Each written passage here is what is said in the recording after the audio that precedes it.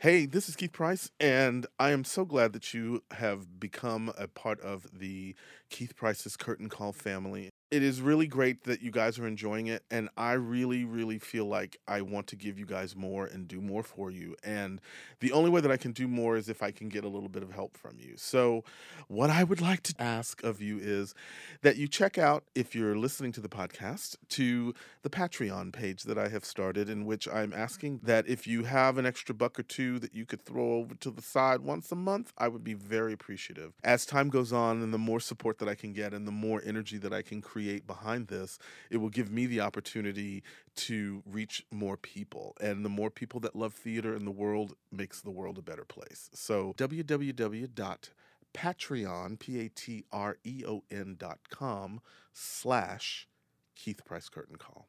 Help a brother out. Come on now. Help a brother out. Thanks a lot. Ooh, you are listening to Keith Price's Curtain Call. This is Keith Price, and welcome back to Keith Price's Curtain Call and the special feature. Now, you may have heard my last interview that I did with fellow comedian Allison Castillo, and now I am having a conversation with in the Lavender Laugh Lounge, because this is where you are. Oh, yeah. You're in the Lavender Laugh Lounge, where we The spend luscious time. Lavender Laugh Lounge. Yeah, where we sit and I get to bring you guys something a little bit different from the mix. However, as I've tried to point out before, that I am a comedian, first and foremost, who also loves the theater, who also happens to be a big queen. Hi, pride.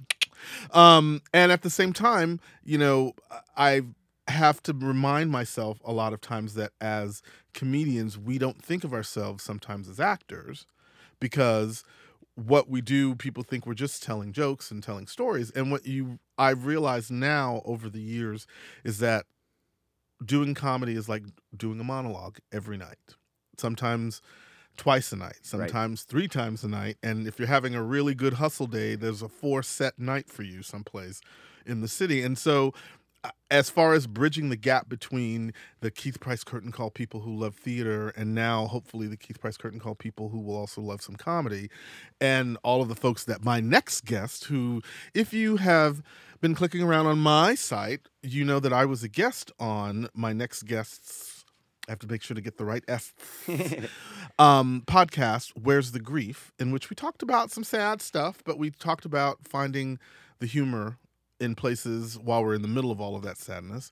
And I said to him then when I brought him on, or when he brought me on his show, that I wanted to make sure to return the favor and at the same time talk to you about comedy just as comedians doing stuff out in the clubs and stuff. And also, too, to give you guys who are listening the opportunity to find another aspect of performance that you might not have thought about. That's one of the other good things about this. So Cool. My guest, who's here today for episode number 2 of the Keith Price Curtain Call's Lavender Laugh Lounge. I'm going to have to come up with something flashy for that. My new friend, Mr. Jordan Ferber. Hello. How you, baby? I am excited to be here. I'm so glad you're here, and we're going to get to talk about other stuff now besides death. Isn't that great? I'm just happy that we're here to drop episode number 2. We're dropping the deuce today, people. Deuce, baby. Because if this series doesn't work, it's going to go right to shit. But that's the other story. Here it's so fun because Jordan Ferber is a fellow comedian who I met a couple of months ago.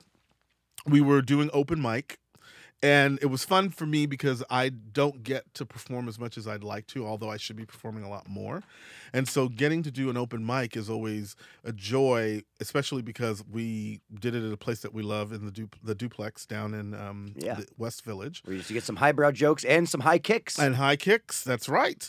And not to mention, a couple of show tunes if you stick around after. Right. But the good thing is that it was fun for me because I get to discover and meet new comedians, especially when I do things like that. And so for me, with you, you were a complete and total discovery. I mean, I've been doing comedy off and on now for over 20, 25 years. And, here in New York, a little bit over 20, maybe 15, 20.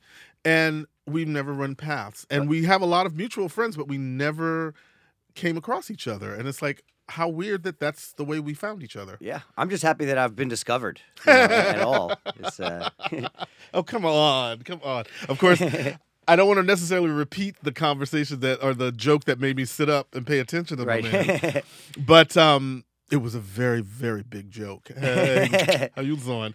And but at the same time, it was really great because it was fun to have conversation with comedians about, an aspect of our lives that we don't necessarily get the opportunity to bring to the stage and be able to find humor in Right. it. And so Jordan is really fabulous because his organization his foundation, I should say, named after your brother. Yep, the Russell Ferber Foundation. The Russell Ferber Foundation. And it was out of the loss that you found this opportunity to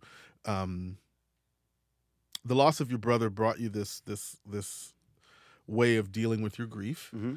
and at the same time helping other people, especially in the name of your brother, who was kind of like moving in the same path. Yeah, we try to find ways to sort of carry his spirit forward, and help people that are trying to follow the same kind of path that don't have the financial resources to do it as quickly as my brother did. So So now tell me the So my brother was a pastry chef. He was just about to graduate with a degree in the pastry and baking arts from the Culinary Institute of America, upstate. So we have a full 2-year scholarship in that program. in his name. In his name. And so far we've put 6 kids through the program. Wow. And it's pretty exciting to know that he's still making a difference in people's lives, and we still get to talk about him all the time, which is great. And we get to continue our relationship with him in ways that we hadn't planned on. Wow. Now, when is this benefit? So it's our yearly benefit. It's always the end of June. This year it's Wednesday, the 28th of June. Wow. We hold it at the Village Community School, which is the elementary school my brother and I both went to as well. So we also give some money to them. There's a fund there in his name. And it feels good to go back into that space every year, and it really feels like he's there when we do it. And it's a beautiful new auditorium that they built about 15 years ago. Wow. And it's a lot of fun. We get about 350 people that show up to support our yearly event, and it's a comedy show that I host. I got a killer lineup this year, and we do a raffle and a silent auction and a 50-50 raffle, and we have all sorts of food and nibbles and cookies and brownies and lots of desserts. It's a wonderful event. It's Yeah. just a wonderful, wonderful event helping you memorialize your brother. So tell me about your brother. What was your brother like? Well, I always think it's so funny when you talk about people who have passed. A lot of people try to angelize people, Yeah. or put them on a pedestal. They never did anything wrong. Mhm. I think some of the best stories about my brother are the ones that you can't believe the balls on this kid. My brother was a ball buster right out of the gate. I mean, he was always a talker, very charming. He had a growth hormone deficiency, so his body didn't produce enough growth hormone, so he had to take shots to grow. He'd take a shot every day of growth hormone. And when he was about 13, 14 years old, he still looked like he was about 10 or 11. He was really small for his age, but he was really smart, very smart, knew how to read people, knew how to really just charm people. And because he was so small, he looked like he was this little kid that was way smarter than he would, the things that came out of his mouth. And so he was... He worked it. He worked it. I always say that he lived more in 21 years than most people do in a lifetime. He really... Wow. He did it all. Wow. He wanted to be a basketball player until it turned out that there aren't any 5-foot Jews in the NBA. There aren't, I don't think, any Jews in the NBA, actually. I'm sure they are. Well, I mean, there are agents. Let me ask Chad. If Chad's around, Chad would know. Well, that was the thing. So when my brother was 13, he had a business card that said "the little man with the big mouth," and he realized. Wait, the fact that he had a business card at 13. Yeah.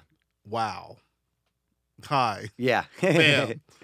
and a beeper. Mm-hmm. And he was rolling with he was rolling deep with his peeps. 80s realness. That's what he was giving you. Yeah. He had a fake ID at 16, and was running, promoting for nightclubs in the city Wow. at 17, hanging out. His best friend was dating Paris Hilton. He was living that life, Wow. partying in the Hamptons, going to Bungalow 8 and Wow. Eugene's and all those. He was living the life that spots. none of us are. Right. And I didn't care. He would bring me to the thing and introduce me to somebody. Hey, did you? I'm like, okay, what? But what do we have to talk about? Yeah. How much older are you? I'm 3 years older. Okay. And it was weird kind of being in his shadow in a sense, even though he was younger, because he had access to all these, he went after these things, and I was squirreling away and, writing dick jokes in the corner.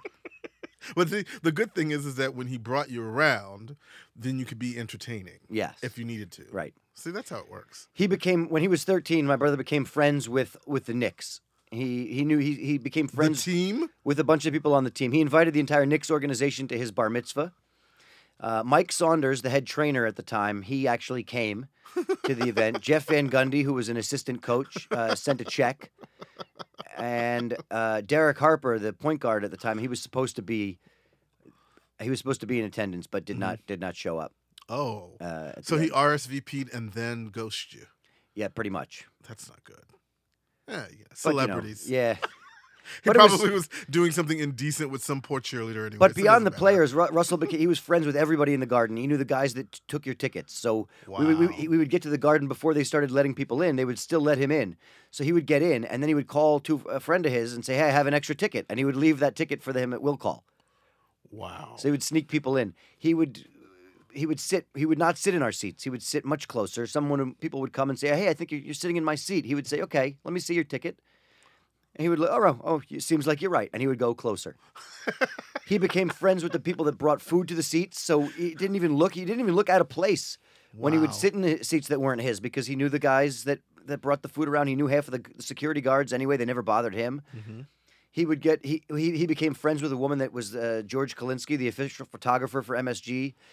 She was his assistant. She became friends with us, with our family, and we would go to games and be able to hang out on the court before the game because we could hang out with her. He became friends with the ball boys. If they didn't take the court apart after games, he would play a pickup game of 3-on-3 with the ball boys on the floor of Madison Square Garden. Wow. And I would stand at the other end and and take 3-pointers. My brother's really cool, y'all. How weird is that? But then how cool is that at the same time? Because clearly, when you think of it now, it's like, I guess, where your brother could have ended up with his energy like that. And that's how he was rolling at, 17, 18, 35. He fucking would have been running Hollywood. And right we now. still have a lot of those connections. My dad still has season tickets to the Knicks, and whenever we go to the game, the guy that works the front desk at the VIP entrance is still the same guy that we've Wow. known for 20 some odd years, and we talk to him at the beginning of every game. We still know a couple of the ball boys. There's a woman that works PR for the Knicks that gives us some memorabilia for the silent auction every year. Although Knicks memorabilia hasn't really garnered much attention in the last decade or so. Okay. I think last year she gave us a hockey stick. Okay, so here's what's so hilarious is that even someone like me, the big show tune, still like in a Tony Afterglow queen that I am, know enough to know that the Knicks have not been producing hardcore. I That's tell ya, how bad it is. It's truly one of the silver linings. It's one of like the jokes I make as a silver lining as to the fact that my brother's not around to see this, to see how far they've fallen. He's good God. Oh, Jordan. So this is really cool because, at some point you have to get all of that stuff out. And it's nice to know that your memories are of that. But now we can take a separate turn now because, Yes. Act 2. Act 2. We're going to go on. It's like this is how and why we met. And now I feel a little bit better about knowing a little more of the story. But now let's talk to you about your world of comedy. How long have you been a comedian? I've been doing comedy for 16 and a half years, something like that. Wow. So you started off here in New York? Yep, started in New York in 2001. I was living in L.A., going to college. I dropped out of college. I worked for an event planning company that my cousin owned for a little while, and I dabbled a little bit in comedy out there. I did a couple of open mics at the Comedy Store, and I hosted a band night at my cousin's nightclub. But I wasn't really serious about it. I didn't have anything prepared. I would just go up and kind of get used to bombing, essentially. What was like your early stuff? What was your Oh man, early act? I remember the first stuff I remember writing down and doing more than once was when I used to host this band night at my cousin's nightclub. It was a Tuesday night punk show, and so they had all these like random. It'd be like four different bands, and I would go up and I would just introduce the bands, and I would do a minute or two before I would introduce them, and more often than not. At the beginning of the night, there weren't a lot of people there for the first band. Right. But more often than not, nobody that was there to see the band gave a crap about anything that I said. They didn't want to hear one word out of me. But it was a punk night, so I kind of rationalized it by saying, well, they want to be angry. So I'm going to make them angry. I'm riling them up. But I remember something so specifically. My cousin had been a musician, and he told me that the piece of advice that if you're opening for a band, make sure that you can make the band laugh. If you can make the band laugh, then you're good. No matter how much the audience hates you, the band will. The band is not going to like leave you there just rolling their eyes. So more often than not, also the band didn't want me there either. So I was really just trying to make the bartender laugh. And the first joke I remember doing that got a laugh from the bartender that he kept repeating to me all the time was because there was this one band. I don't know what kind of. It was like an industrial, heavy. Really heavy thing. It was like a Stonehenge of speakers that they were building on the stage, and the drum kit was in the middle of all of that. And ultimately, it would look like a cage of speakers, like a fort of speakers that they were hiding the drummer behind. So I told the audience, you guys better be careful of who comes out from behind all these speakers after that, because he's liable to do a number on you and leave you with one ball. They're like, what? Yeah, I don't. I didn't get it. Right. Whatever. The bartender enjoyed the one ball. The one ball composition. Don't know why. They didn't charge me for drinks there. I didn't. And clearly, you drink a lot. I mean, I did drink a lot there. So here you are now. How old are you when you're doing all that? I was 22, 23, and then I moved back to New York. And I had just turned 24. It was February of 2001. Started doing comedy. Interesting. And I started mostly I would do, I don't know, a bringer or two a month, and 3 or 4 open mics a week.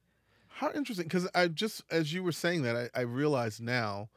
Although I guess I am probably about 10 or 15 years older than you, I'm not sure. But I started around the same time too, at 24, 25. And for me, I started with a class. And it was a class that I accidentally discovered. This guy named Sammy. And we got a shout out to Sammy Cox in Austin, Texas. Hey, Sam. Hope you're still alive. Yeah, I don't know. Shit, it's been a lot. It's been a minute since I've seen him. But he was the person who taught the stand-up comedy workshop in one of those informal classes, and he was the person that taught the basic idea of how to write a joke. But his approach was really great because it was about. He made everyone in class, like they have the little microphone and the little speaker, and you go up to the mic, and you tell your story, tell who you're from, who you are, where you're from, something about yourself, that kind of thing. Right. And literally within the time of the class, he could help you formulate your first 5 minutes from just the conversation that you were having about you, and how to punch up the things in your life. And that was, I remember having that epiphanal moment at 24 that I was going to decide to do it. And right. Wow. I had always wanted to do it. I decided at 7 that I wanted to do stand-up. Wow. I told my mother at 7 years old I was going to be a comedian, and I told her, don't worry, I know comedians don't make a lot of money, but I have a plan. I'm going to support myself by being a writer. Wow. And then I said, not a writer like you, Mom, a real writer. Whoa. My mom, 7 years old and shady. Yeah, well, my mom was a travel writer. Oh, okay. She was a family travel writer, so that's what I was. That's who you got. I wasn't trying to throw any shade at her, but I ended up. I think it's a fucking hilarious story. So I don't know if I can. You can say whatever you want. You can curse on this. You can curse on this. You can curse anywhere. I might bleep you out because I don't know if the theater kids are listening. Right. But this is great though. So you decide now you're going to jump into the scene, and then How long did it take you from the time that you started at 24 to that first really amazing gig? Mm. And where was it? The first really amazing gig, I think. Well, I did a lot of. I had a lot of great shows in the beginning. I feel like I my first 5 minutes, I had an opening joke that would kill every time. So even if I had a bad set, I would still do okay. Mhm. I had a lot of. I did a lot of. I was lucky that I was funny because I did a lot of bringers where. After the first couple of months, they start. Not all my people would show, but as Well, long as yeah. as long as I had a couple of people, Mm-hmm. they would cut my time a little bit, but they would still throw me up because I didn't stink up the show. Right. You know, I was You had something funny to say. yeah. So I was lucky in that, and I remember the very first show, the second bringer I did was Marion Groden's show at the Gotham, Wow. and so she was the first person to book me for a real show. And it was at the Duplex. Uh-huh. I think Yeah. we talked about that on the last episode. Like this is the Duplex was the first place that I got booked outright for a show that I didn't have to bring people to. I had to bark, Right. but it was on a Saturday night at 10 o'clock. It was the first, Wow. a prime time show. Yeah. Yeah. And I remember the lineup was just if I remember most of the lineup are people that I know most of them. You know, it's Marion Groden, Danny Cohen, Jody Wasserman, Bob DeBono. Wow. You know, That's a group. that's a group. Jody and Danny, I both know. Yeah, I worked with both of them. Yeah, and I mean, so that for me was a big one. I remember specifically how much, even though I wasn't really very good at barking yet, I think maybe I got one person in, Mm-hmm. just knowing that somebody thought, hey, this kid is going to be good, and that was based off of the first show I did with her. Wow. So that was like maybe 2 months in that I did that, and I did her show at the Duplex a handful of times, and I remember one of them that I did. Lewis Black was the headliner, and I had a cousin of mine and some of her friends came to the show, and they left before Lewis Black went on. I said, "You can't leave. He's going to be." And they're like, we don't care. We came to see you. And this is this is like early 2002. Wow. He was big then. Yeah, but it wasn't as big. Right. But he was pretty He big. was, he was already on the Daily Show at that point. Yeah. And they didn't stay. I couldn't believe it. See? But now, are they kicking themselves today? Eh. Maybe not.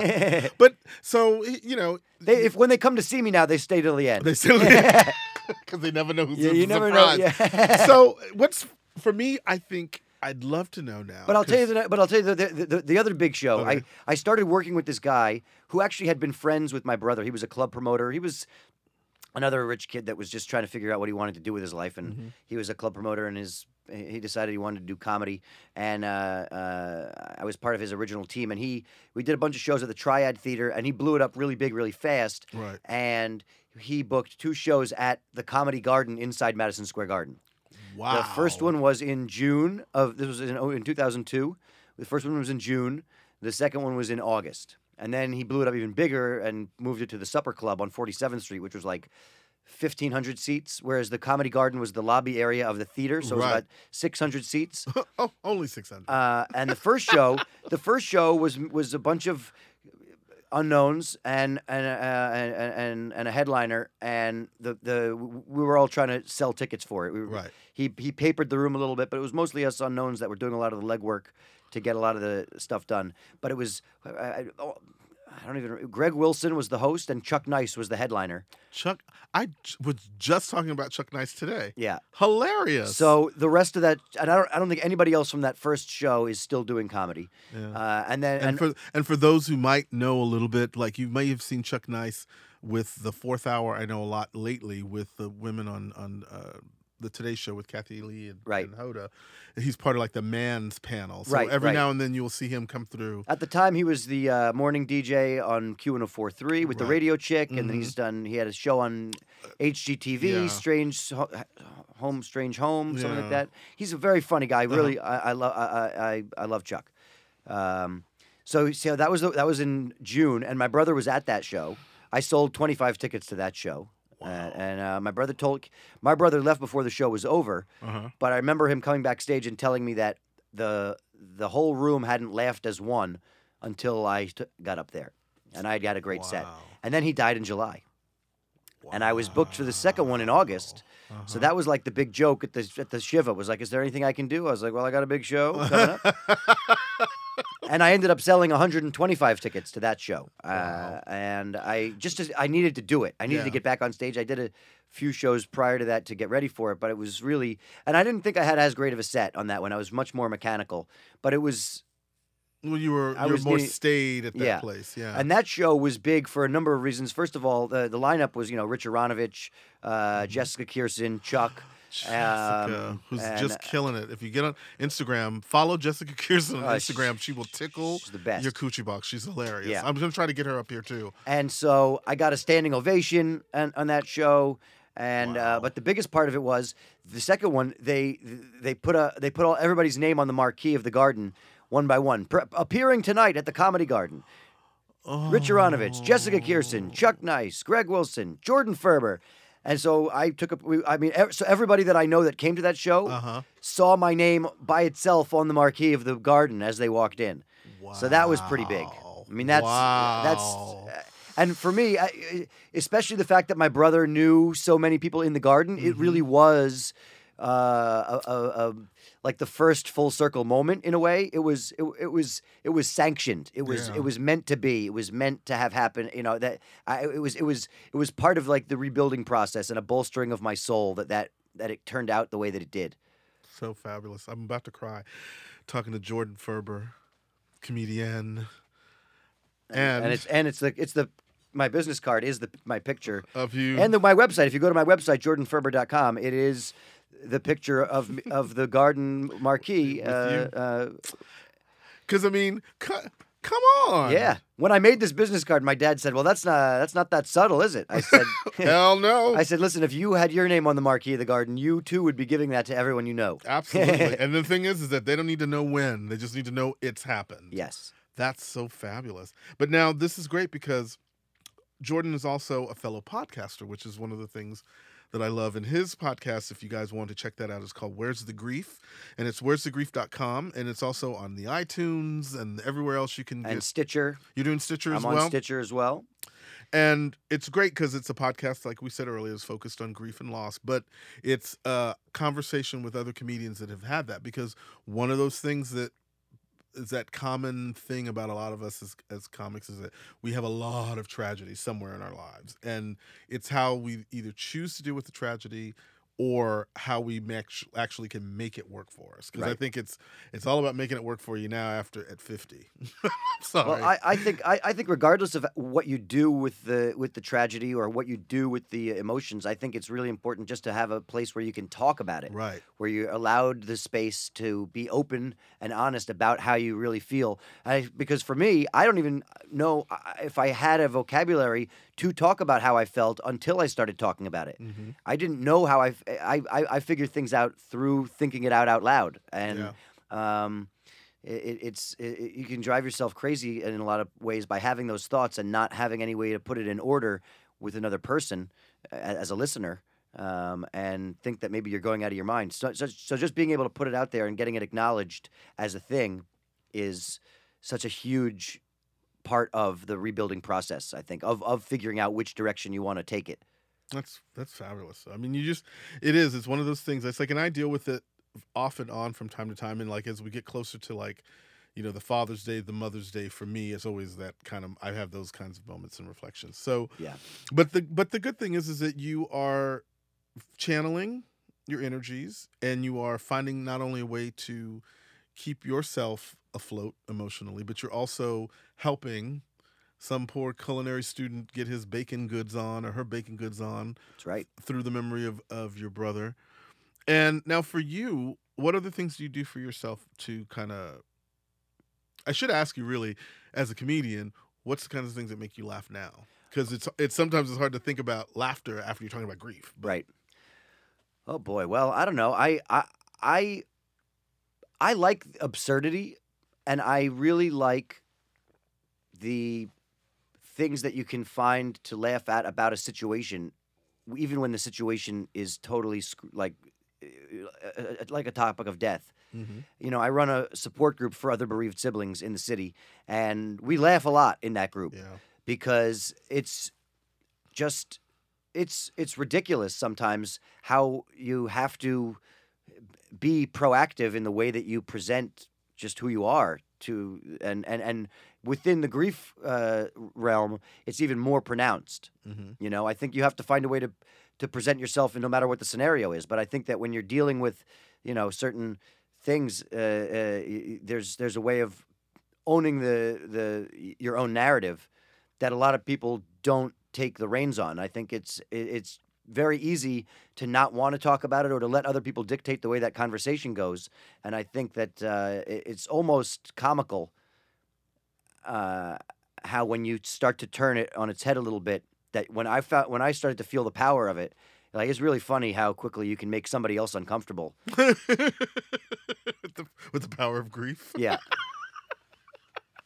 Well, we're not supposed to use the power of grief to make people uncomfortable, but if it makes them uncomfortable, you know what? I'm living with loss, so you can get over your discomfort. You know what I mean? I love that though. So you have this organization now. On June 28th, we were saying before that you will be having the fundraising event. Yes. For your organization, and at the same time, you still have to do comedy elsewhere. Where are you performing? What are the places that you're doing stuff that people can hook on to? Right. Well, I perform pretty regularly at what I consider to be one of the best B or C rooms in the city is the Grizzly Pear on McDougal Street. Okay. Sort of in between the Cellar and the Greenwich Village Comedy Club. Okay. It's 107 McDougal Street. I'm there probably a few times a week. I'm hosting a show there tomorrow. I'm there a lot on the weekends. I'm at Stand Up New York a couple times a month. I'm at the Duplex. I will be at the Duplex actually next Wednesday for the Poppy Kramer. Is she returning? She's curating and hosting this next Wednesday's show before Pride.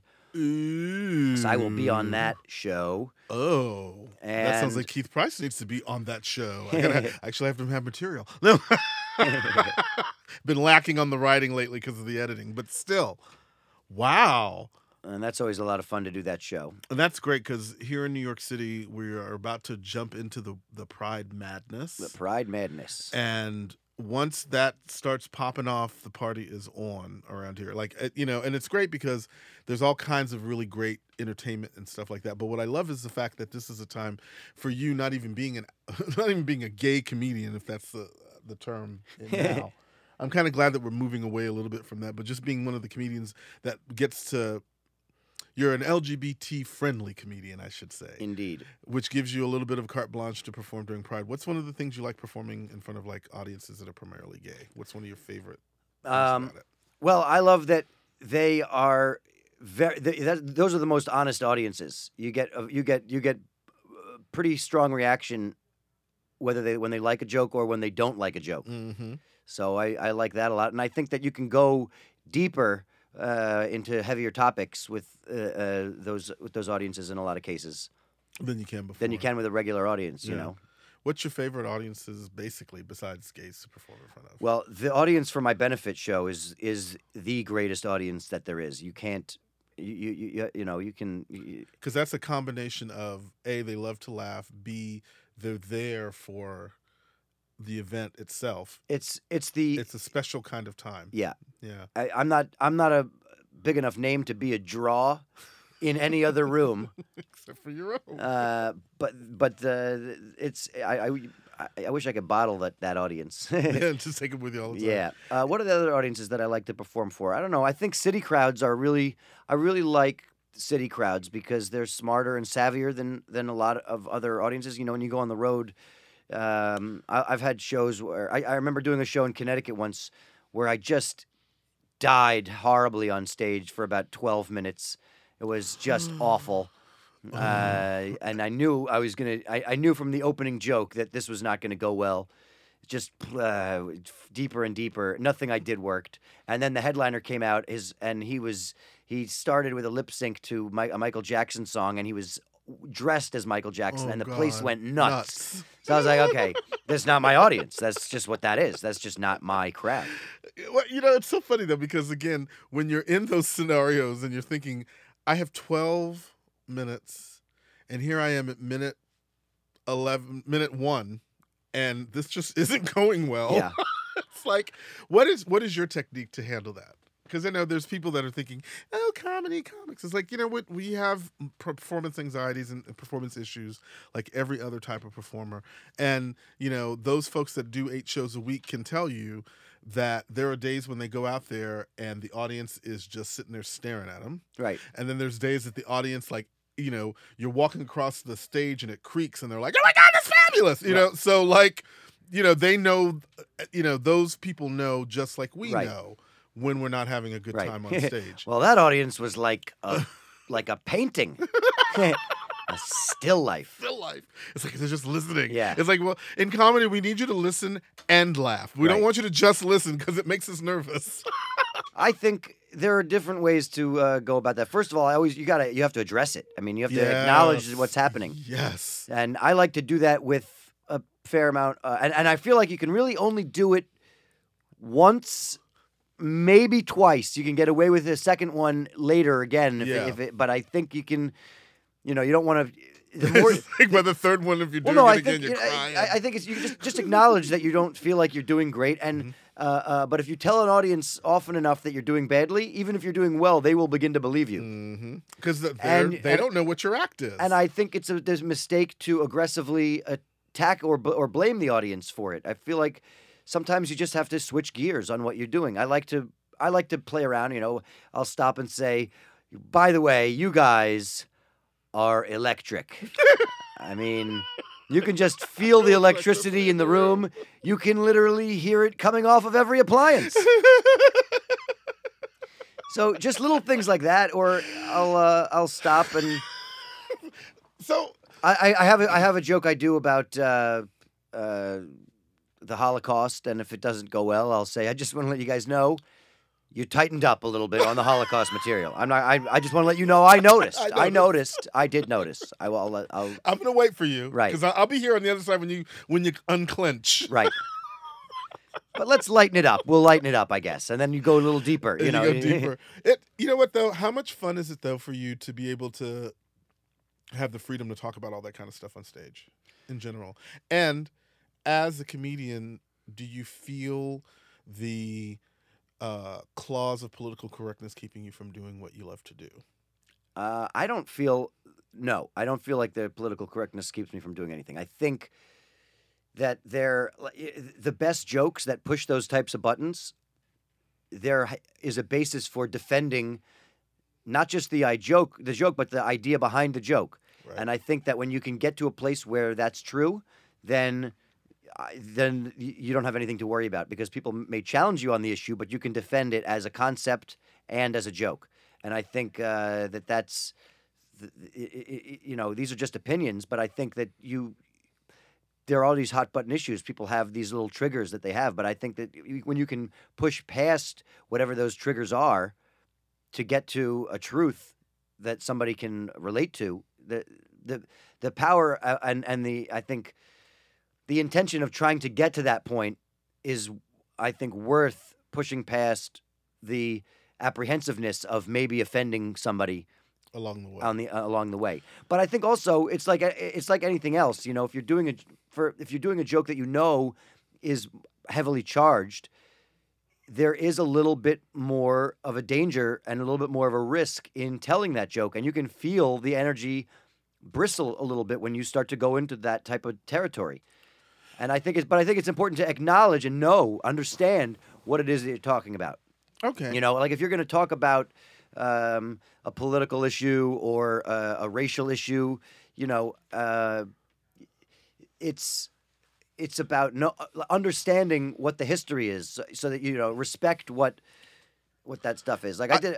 Okay. I had a joke for a little while about. I stopped doing it because it didn't fit with a lot of other stuff that I did, and I've since seen other people do longer pieces on the topic that were, I think, more meaningful than the joke I wrote, but it was basically a joke about how the one piece of good news out of the Trump White House is that he's actually considering putting Harriet Tubman on the $20 bill, but because of the 3/5 laws, it's only going to be worth $12. See, I appreciate. See, that's for you people that also need to know your math. Anyway, so Yeah. Right. That's the thing. It's a history lesson and a math lesson, and all at once. Right. But see, you know what's so interesting? It's like I hear you saying about where you are as a performer and where you need to stand behind your material and your conversations and the jokes that you decide to tell and whether or not you're going to tell them. Not all of them are jokes that you have to stand behind. I think Right. there's plenty of reasons to have good surface levels dick jokes and Right. whatever 'Cause stuff that you those- can throw away. They're evergreen. Yeah. But here's the question that I have now, because as another comedian, we're going to talk about one of our fellow comedians, and we're going to talk about how using the art, shall we say, to express yourself when you know you're stepping over a line. But Kathy Griffin. Now, since this is our second podcast, since the first Right. podcast, which was taped a little bit earlier, backstage secret, the Kathy Griffin thing had not happened, and I was sitting with Allison at the time, and I wished now that I could go back and find her so we can sit and talk about that, because I would love to have her perspective as a woman, Right. who's also a comedian. But for you as just a comic, do you think that was art, or do you think that was supposed to be funny? Because it depends upon how you look at it, I think. But Right. You tell me what you think. That's interesting. I think, it's hard to tell now because she's muddled it with all of like the he said, she said type of stuff. So she's gone sort of backpedaled a little bit and tried to make it more of an artistic endeavor than a like more of a statement thing than a joke thing. Whereas I think initially she really was trying to go for a joke. She was trying to be put to. That's what I think. I think because I mean, Kathy, that's what she does. Kathy is a reactionary person, and most of her act is she tells funny stories about basically being an instigating presence backstage in these areas where she doesn't treat other celebrities like they're immortal. She Right. walks up to them like a person, And they see her and they bristle. right? Because she's 100% herself, and she doesn't give a shit. She doesn't care. She's gonna go for the jugular in the vein of trying to go for a joke or trying to find a truth about things. And I think maybe at this point she's probably too far inside of her own bubble to have the kind of people around her that would say, that might be a little far. Well, so all right. But So I'll also say this. You don't have people. There aren't enough people that are jumping to her defense No. like they used to. I got to tell you that if Joan Rivers was still alive, you could bet that she'd be in Kathy's corner over this. I would hope she would be, but I would almost think she would only do it just because she knows that Kathy would be out there alone. Right. It wouldn't be because I think she would have believed in the joke. Yeah. Especially since, Joan Rivers did win Celebrity Apprentice with Donald Trump. I'm sure she has a lot of opinions about him, but we'll never know. Right. But for me, with what I wanted to get to was that she's a comedian, right? And her comedy is basically, I saw Justin Bieber, I saw Right. so-and-so, and this is what happened, and this is how I was with them, and this is what they said to me, and that's all right, right? That's not political comedy. Right? Right. And so when you hold up the head of a sitting president, not just Right. Trump or any sitting world leader, that could have been Putin's head on that thing. When you hold up the leader of a country's head bloodied with whatever expressions you're trying to make, there's no joke there.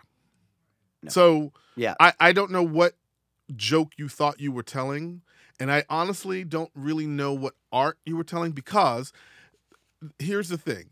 When you decide that you're going to be that kind, like if she's always been known to me as a political comic, like if she were giving you hard truths like a Sandra Bernhard sometimes when she gets political, or who else is, not just celebrity style political, but like has an edge, like a Kate Clinton would have something political to say. That if they were to do something like that, in my mind, I would not see it so far out of character because their methodology is Right. that style. She doesn't have that style.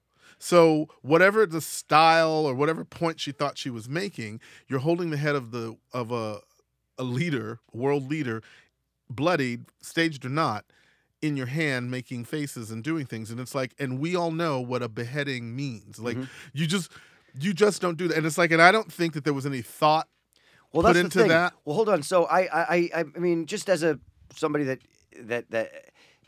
works in these types of mediums, I think that's what I mean about her being so far into the bubble, because the way that it was shot, she clearly, that was professionally done. Absolutely. Professional So there writing. were people. So there were people that had opportunity to say, "Hey, Girl, maybe this isn't the right It's like, tone." just go.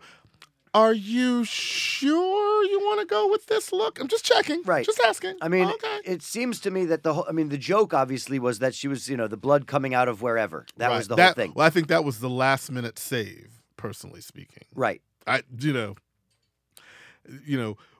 Yes, that was the joke. Yes, that's what we were told the joke was. Right.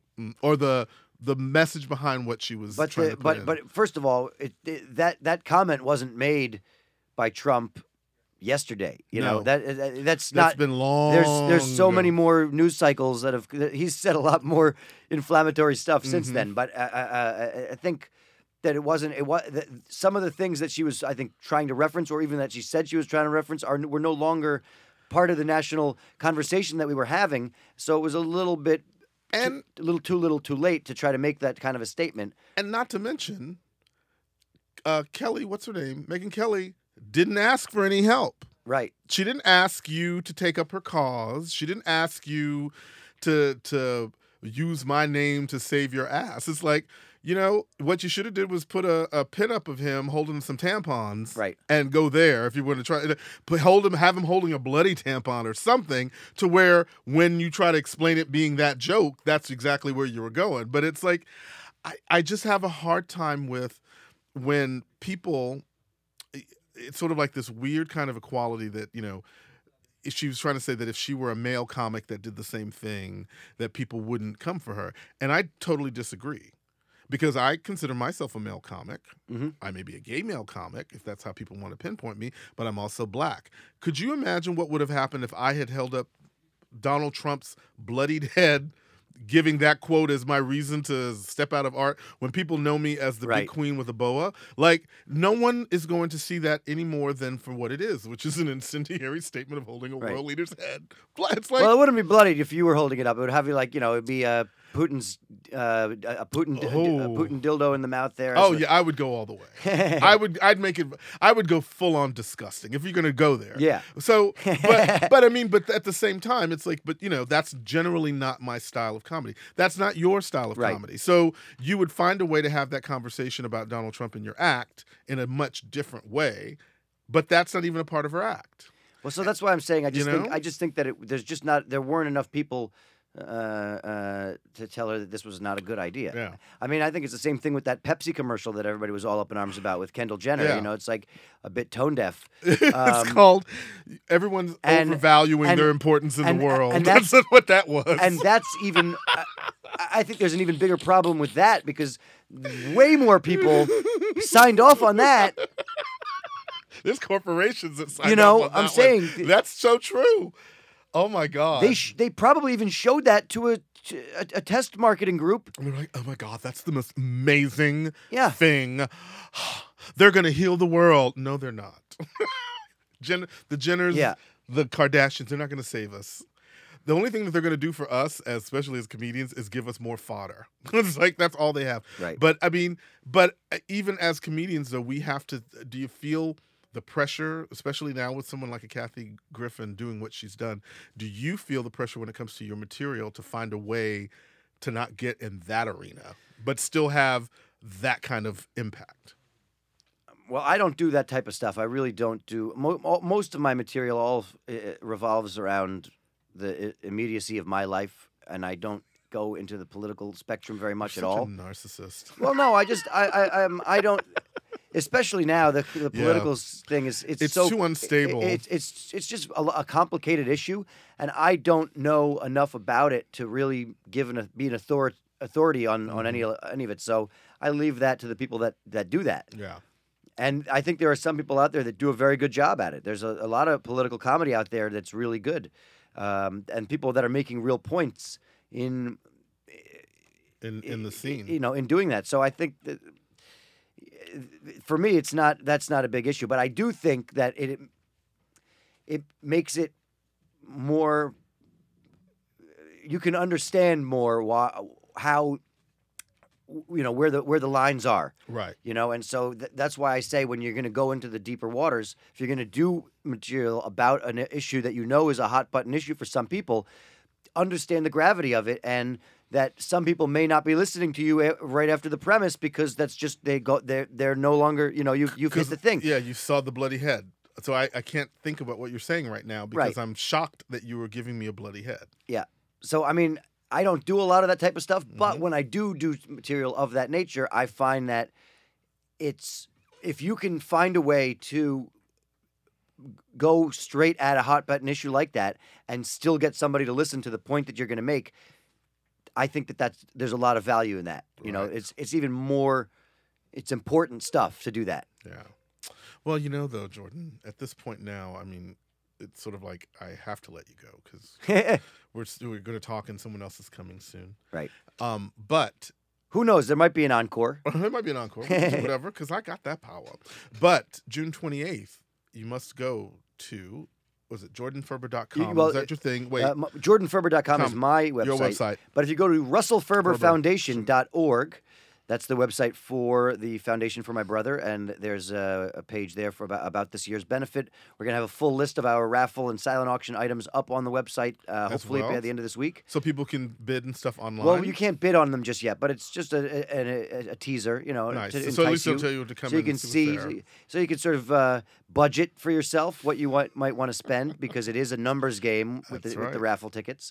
And is there a place that people can just make just a donation if they want to straight up donate to your organization? If you go to russellferberfoundation.org, there's also a page for donations, and it'll take you directly to our PayPal where you can donate year-round to what we're doing. Nice. And the money that gets raised for that helps not only the school where you're doing this, your old elementary school, but also provides a scholarship for pastry chefs at the Culinary Institute of America in upstate New York. Correct. Yep. Like right outside of... It's in like Poughkeepsie, yeah. Poughkeepsie, yeah. A couple hours away. Nice. Yeah, it's fabulous. And beautiful campus up there as well. And using your talent as a comedian to not only make people laugh, and that's like part of what we do, but at the same time taking your life experience and your life story and using that to also foster some good for somebody out in the world. So, Jordan Ferber, you're more than a comedian, my darling. Well, thank you. You're more than a comedian, and I hope that as you continue to hang out with me at the Lavender Laugh Lounge, that you get an opportunity not only to get to meet the comedians and see that there are also real people with real things, and real stuff happening, but also to get a little bit more insight, because I love the idea that I don't get to talk to a lot of comedians openly about someone like a Kathy Griffin, because we're all so busy like hoping no one knows what we're saying. Especially if we're in the club. Is she here?